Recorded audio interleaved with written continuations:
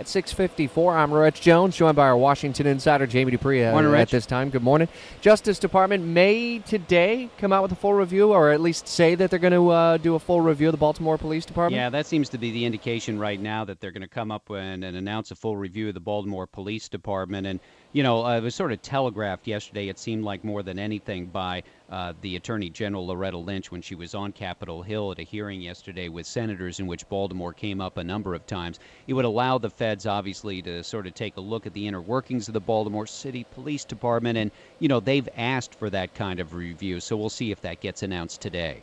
I guess I do wonder then, do other departments kind of look at this as maybe a lesson of, can we pull something from this, depending, I guess, on what the findings are potentially. But this is certainly going to be a pretty heavy lift. It's not just an isolated thing, I would imagine, given how widespread the issue is. Yeah, and look, we've had the Justice Department looking at other police departments as well. There have been investigations related to Cleveland, related to Ferguson, out in San Francisco as well. So there's a number of things on the table.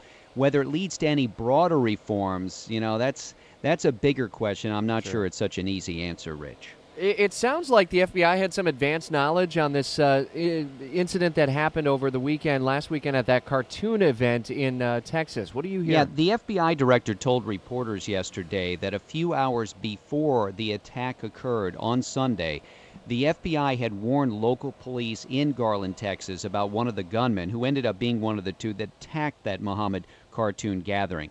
They did not know he was on his way to Garland, Texas, but they felt like from whatever intel that they had received, whether it was online or something else, that he was interested in it and they wanted to notify. There was a lot more work that went on behind the scenes, I think, than anybody realizes.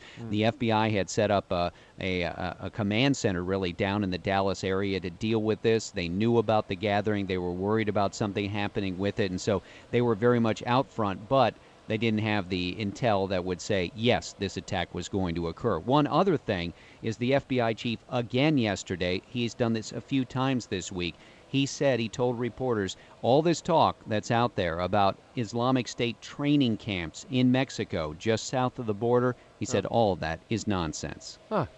Come back at 8:23. I want to talk a little bit more about what the courts basically told Congress to do about NSA surveillance and what may actually occur as a result of that. Get cracking on that is what they told the U.S. Congress, basically. You can read much more about that on my blog at WOKV.com. Always on the go as well in the News 104.5 WOKV app right there in the palm of your hands as Jacksonville's Morning News continues at 6:56.